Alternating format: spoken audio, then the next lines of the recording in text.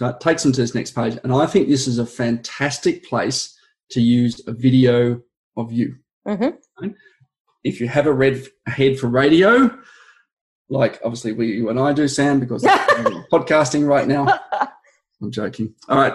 But if you've got a head for radio, don't be afraid to use it anyway, right? Because you need to get people to know, like, and trust you. And nothing does that better than sticking your face on a video and saying, hey, just wanted to say thank you very much for downloading that resource. And again, set some expectations. Welcome to the Thought Leaders Business Lab. It's time for you to increase your influence, grow your business, and scale to freedom. Now, let's enter the lab with your host, Samantha Riley. Now, before we jump into today's episode, I wanted to remind you of my free 5-day challenge that's coming up and starting next Monday, the 2nd of December, the Authority Positioning Project. Now, let's start with who this challenge is for. This is perfect for you if you have a thriving one-on-one coaching business and you want to free up your time next year while also creating more income. Or if you've got a new coaching business which you want to grow to its full potential, or maybe you want to fast track your coaching or consulting practice on the side so you can leave your corporate job. Now let's talk about why you may want to get involved in the Authority Positioning Project.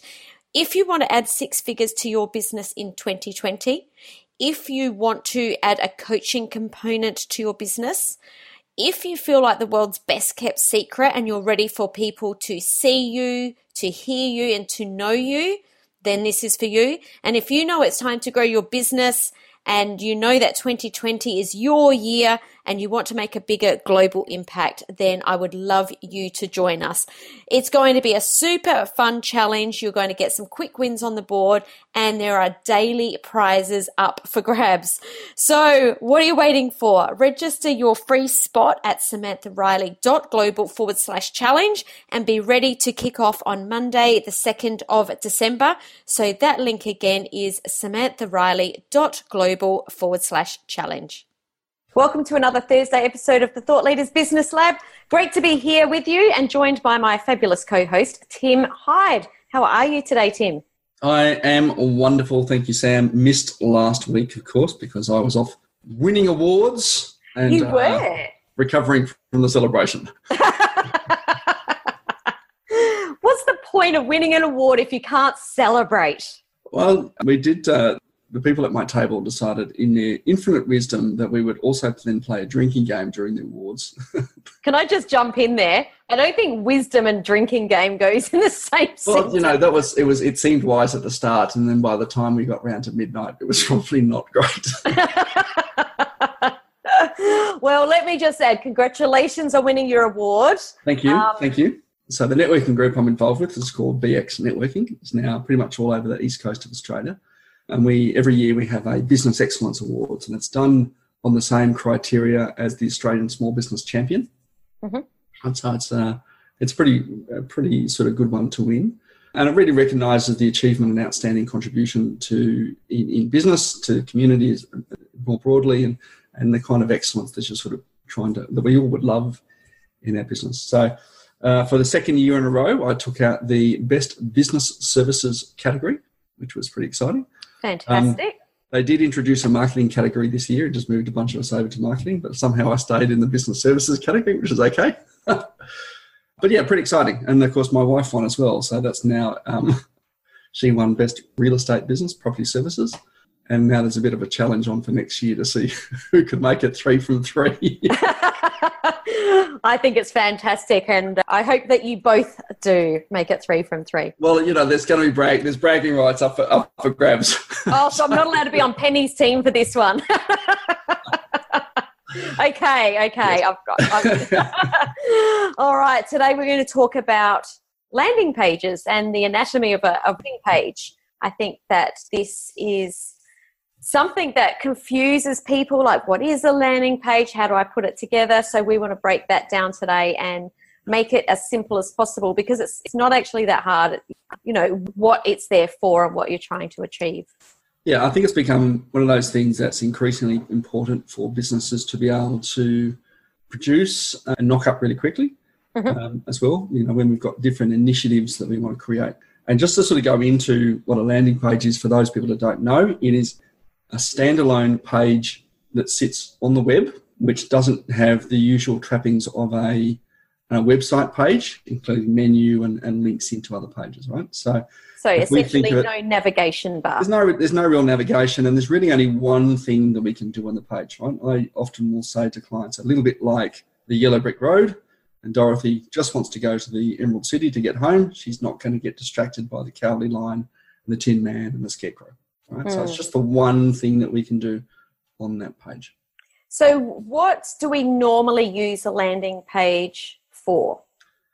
Look, landing pages are great for all sorts of applications, right? But really is when we want to sort of put something in front of somebody, right? So that there's only one thing you can do. And the most typical use, or the two most typical uses of landing pages, one is what we call a sales squeeze page, right? In which case we might have short or long form copy, and we're really trying to drive someone to purchase a product, right? Or more typically, right, a landing page is used for someone who wants to opt into you want them to opt into a particular resource to continue our customer journey down our sales pipeline, right? And that's probably a more typical use. I know you and I both use lots of landing pages for that specific purpose. Yeah, and that's what we're going to talk about today, specifically a landing page that is offering some sort of resource or lead magnet so that people can go to that page, see what it is you're offering, put in their email address, and essentially that's it. Yeah, I think I was talking to a client just yesterday actually about whether she needs a website or whether she needs just a landing page. And we jokingly spoke about having a landing page that says, hey, go and check out my LinkedIn profile. Created a nice little loop. We've got to look at how we are driving traffic into our business. I think that's probably the first place to look at, right? A landing page is something that we will drive traffic to. You generally won't find landing pages organically with a Google search or, with SEO, right? You're going to put it there on the back of either a comment that you might be, or a conversation you're having with somebody through social media, or that you're driving advertising to that specific landing page. Someone's not going to stumble over it and go, oh, look, this looks interesting. I didn't know this was here. All right, so we're not going to generally find people organically discovering your landing pages. They're really there as a direct thing that you're going to deliberately drive traffic through conversation, through links on certain pages, or through your advertising strategy. Yeah, absolutely. And like you did say there, Tim, generally we don't have one. I know that you've got a lot of them. I've got a lot of them. I think we both figured out that we've got probably about 15 each roughly on our websites, and you can't see them if you go to the website. They're links that we specifically talk about in a podcast episode or on a Facebook ad, or it's a specific outcome that relates to whatever it is that you're talking about. Yeah, absolutely. I hope that made sense. It was a little bit roundabout. It made perfect sense. Oh, and for the people that aren't watching this, Tim just rolled his eyes at me. Yeah, look, thousands might disagree with me. But it is. And look, a question I do get asked is, why don't we just knock up another page on our website? And that's a really great question. And the two reasons I'd say you're not going to do that, and look, even on your website, you can actually remove the menu from the top of your page. Yes. Right? So you can build them in your website. But typically, when you're building pages in your website, it's a little bit more of a complex process. And if you're not very tech savvy, like I know a lot of our listeners aren't, you do have to go in and engage your web developer to kind of build this page, and you're going to go back and forth, and it can be a quite expensive process. Building a landing page is much simpler. Right? Typically, you're going to use some form of landing page software to do so. If you've got something like Keep Infusionsoft or Ontraport, you will have a landing page builder capability within your CRM and marketing automation software. Real advantage of doing something. HubSpot's the same as well. If you don't have that in your CRM, right, you will have to use a third-party landing page software and do an integration with your follow-up process, okay? Again, purpose of a landing page is to squeeze someone into one thing and then start some form of follow-up, right? So if we're offering a valuable resource, lead magnet or something, it's not just the landing page that does the job. You need your system behind it to then deliver that resource that someone's opting in for to them and start your follow-up process. So that's two separate pieces there. Two separate pieces, okay? Yeah. You can do it manually if you want to. Look, probably recommend that you have... Look, if you're on day one and you don't have anything, sure. But if you're on day two, I'd recommend some sort of automated... Yeah. So if you don't have a landing page builder within your marketing automation platform, say using MailChimp or ActiveCampaign, there are plenty of other landing page builders on the market, and they're very much drag and drop. They'll give you a bunch of templates that you can choose from, but they're largely drag and drop. Like Instapage, ClickFunnels, Lead Pages. Unbounce. There's lots of them. There's lots of them. There is a benefit to using them, and that is that someone else has done the testing. So they're already tested in the sense that they're designed in a way that's going to give you the best or the highest opt-in rate. Yeah. Totally. There is a really good reason to use them as well. Well, there's a really great saying that success leaves clues. Yeah. Uh-huh. And so if you see a successful page and, if you've got access to a trial version of some of those things as well, a lot of them you can actually sign up to a trial version. You can just go and screenshot all the templates and then build it in whatever system you want to build it in. Wow. I never thought of that. And that actually sounds really hard. I think I'm in the camp that let's just do it. Anyway. Yeah. But all of these systems, they're looking at the conversion metrics across all of their customer base and saying, hey, these ones we know convert really well.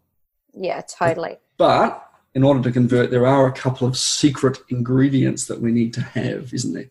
Absolutely, because it's not just about having the elements, I guess, in the right place. It's about making sure that we also have certain things on the page to have people opt in. So the first of these is having a catchy headline, something that is extremely clear and speaks directly to someone's pain point and tells them exactly how you're going to help them. Look, I think this is probably one of the most important elements that we have on landing pages. And I look at my landing pages that I created a year, 2 years ago, and I keep thinking I need to go back to them to kind of revise and update my headlines on them, because we do tend to fall into this space of almost corporate speak, right? Mm-hmm. Particularly if you're coming out of corporate, right? We've got this propensity to kind of make everything really bland and easily understandable and stuff, and not really sensational, right? I think we've got to consider there's a rule around headlines, and newspapers do it really well, and magazines particularly. Yes. And I hate to say things like the National Enquirer and Women's Day and everything do this really well. But if you look at the headlines that are on the front cover of those magazines, again, success leaves clues. They really gives you really a good insight into the kind of headlines that we need to use. They're always that little bit more sensational that captures the reader's imagination and gets them to read the rest of your page. Right? Absolutely. If we don't do that, right, and create that curiosity and scratch that itch in your, your prospect's mind, they're unlikely to kind of go on to that next stage to read all the dot points and benefits of what they're actually going to do. Yeah, absolutely. So we've got a catchy headline. There's going to be some more text on the page, obviously, and the next one being the sub-headline. Yeah. So this is where we start to put our compelling text, right? So the sub-headline really expands on what our main headline has, right? So it's going to sort of just reinforce that a little bit, but a little bit more sensible language, right? This is what you'll learn. So we might have, the 7 hidden secrets to kind of creating a website that converts 24/7 is our sort of main headline. But we want to kind of just expand on that. Do you know, discover, right? If you do a Google search, you can find these things called marketing words that sell. Feel free to deliberately splatter those things, right? So new sells, hidden, secret, right? That no person will know, no one in your industry will tell you, right? Unknown, right? These things kind of really sell, and we can use our sub-headline and even our bullet points to reinforce that, okay? Yeah. And the bullet points just kind of goes into the kind of lessons and learnings that our resource will teach our prospect. Yeah, so the biggest takeaways that you can expect, or the biggest outcomes you can expect and why they want the person that's opting in, why they want to know that. So whatever that bullet point is, this is what it is, and you want to know this because if you don't know it, this will happen. This, Yep. I recommend 3 to 5 is a really good place to go. The brain, again, has a better affinity to odd numbers. Yes. It looks better to us than even numbers of things. Right? Yes. If you put 2 vases on the table, you'll go, that doesn't look quite right. You put 3 vases on the table, it will kind of somehow seem to work better. And our bullet points are in some ways the same. Absolutely. Absolutely. Okay, so we've got our headline, we've got our sub-headline, we've got our bullet points. Obviously, we need some sort of opt-in form. We need to have a place where people can put their email address in to opt in for whatever it is that you're giving away. What would you normally put on an opt-in form, Tim? Because I've heard lots of different answers to this one, i.e. do you ask for first name, last name, address, name of partner, email, phone number? I think we need to put the form itself in context of where we're positioning this particular thing in the context of our overall sales journey. If you know someone really well, you can ask for more information. Or if you're in a certain, trusted field, like if we go into a doctor's surgery, right, we don't suddenly go, I don't want to fill out this lengthy form. They just hand you a clipboard with lots of questions on it. You fill it out, you sign the bottom, and you hand it back. Yeah. But for most of us, we're not in that space. And most of the time when we're offering this resource, we don't have a really established relationship with our prospect yet. We don't necessarily know, like, and trust us. It's one of the points of having this resource and this landing page to actually sort of to give it to them. So I think we can certainly get away with first name, last name, and email. Definitely first name and email. I've seen plenty of opt-in forms with just email. I don't feel that that's enough.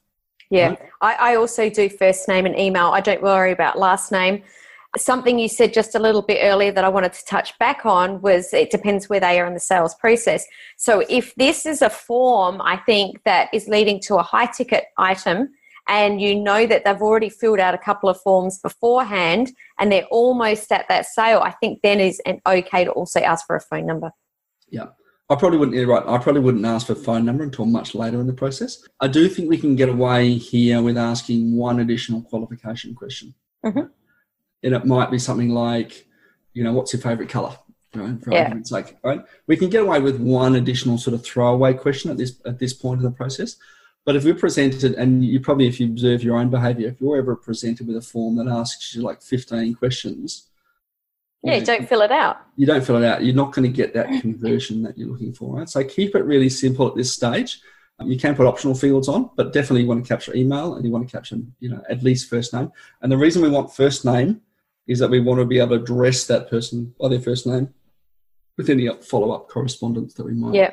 And even though you joked about what's your favourite colour, it would normally be some sort of qualifier to help put them in a certain place in your funnel. So it could be something like what's the revenue in your business in a range, or it could be your age range, or it could be, something else that you're interested in that's going to help you to be able to market to those people in a more focused way. Yeah, for lots of us who are coaches and consultants, and again, depends, it's got to be relevant to the kind of information you want to do. But if you're in the business to business space, you might ask, what's the biggest challenge you have with, insert the thing that you solve, and just give them a sort of drop-down list that makes it very easy for them to sort of choose one of the sort of main problems that you solve. Totally. Cool. So that's the opt-in form. I would definitely have that opt-in form above the fold. So if you're looking at a screen, you want that to be showing up before someone scrolls down. Do you know where that comes from? No, I'm assuming newspaper. It does. It does, actually. So it was the fold in the newspaper. Yep. Right, and below the fold, the bit below where the fold on the front page of the newspaper was. Where you had to flip it over. You had to flip it over, right, to read more. So that's what above the fold comes from. And on a computer screen, it's the bit that fits on the screen. Right? Now, bear in mind that people have different size screens. So and now that we've got mobiles or cell phones, depending on where you are in the world, obviously that gets a little bit harder then, because you can't get that. You can't get that at the top. But certainly go on, Sam. No, I was going to say I would still keep mine above the fold. And it's also good to know that whilst you should actually know this kind of data about your business. Well, everyone's telling me, make sure everything works on mobile, and I get that. I look at our downloads for our podcast, and I look at a lot of my opt-ins, and the bulk of it, over 80%, always still on desktop.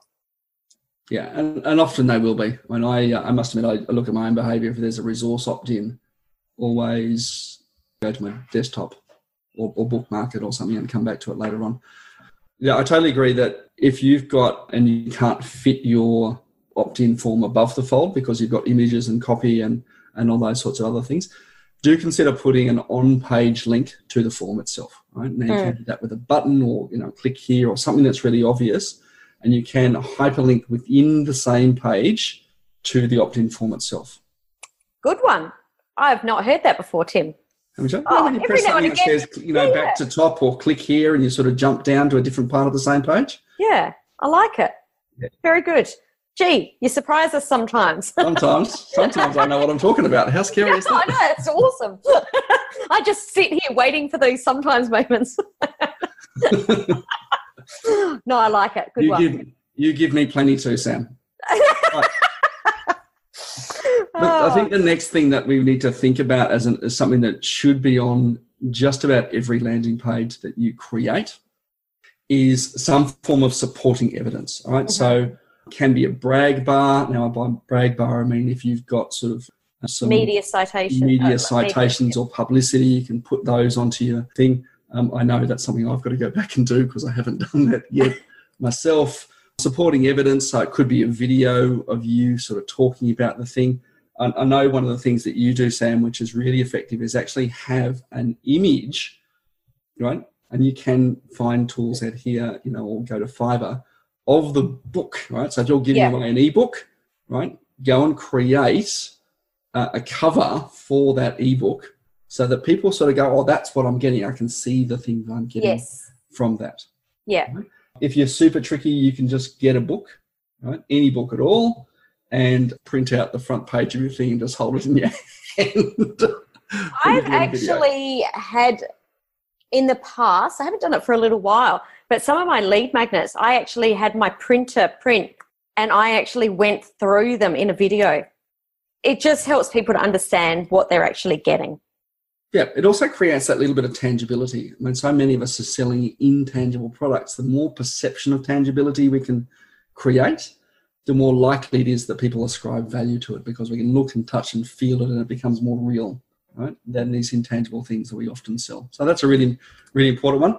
But also testimonials as well. Right? So testimonials are a fantastic way of just reinforcing that social proof that someone else did the action that you want this person to do, and they found it really valuable, so therefore it must be valuable.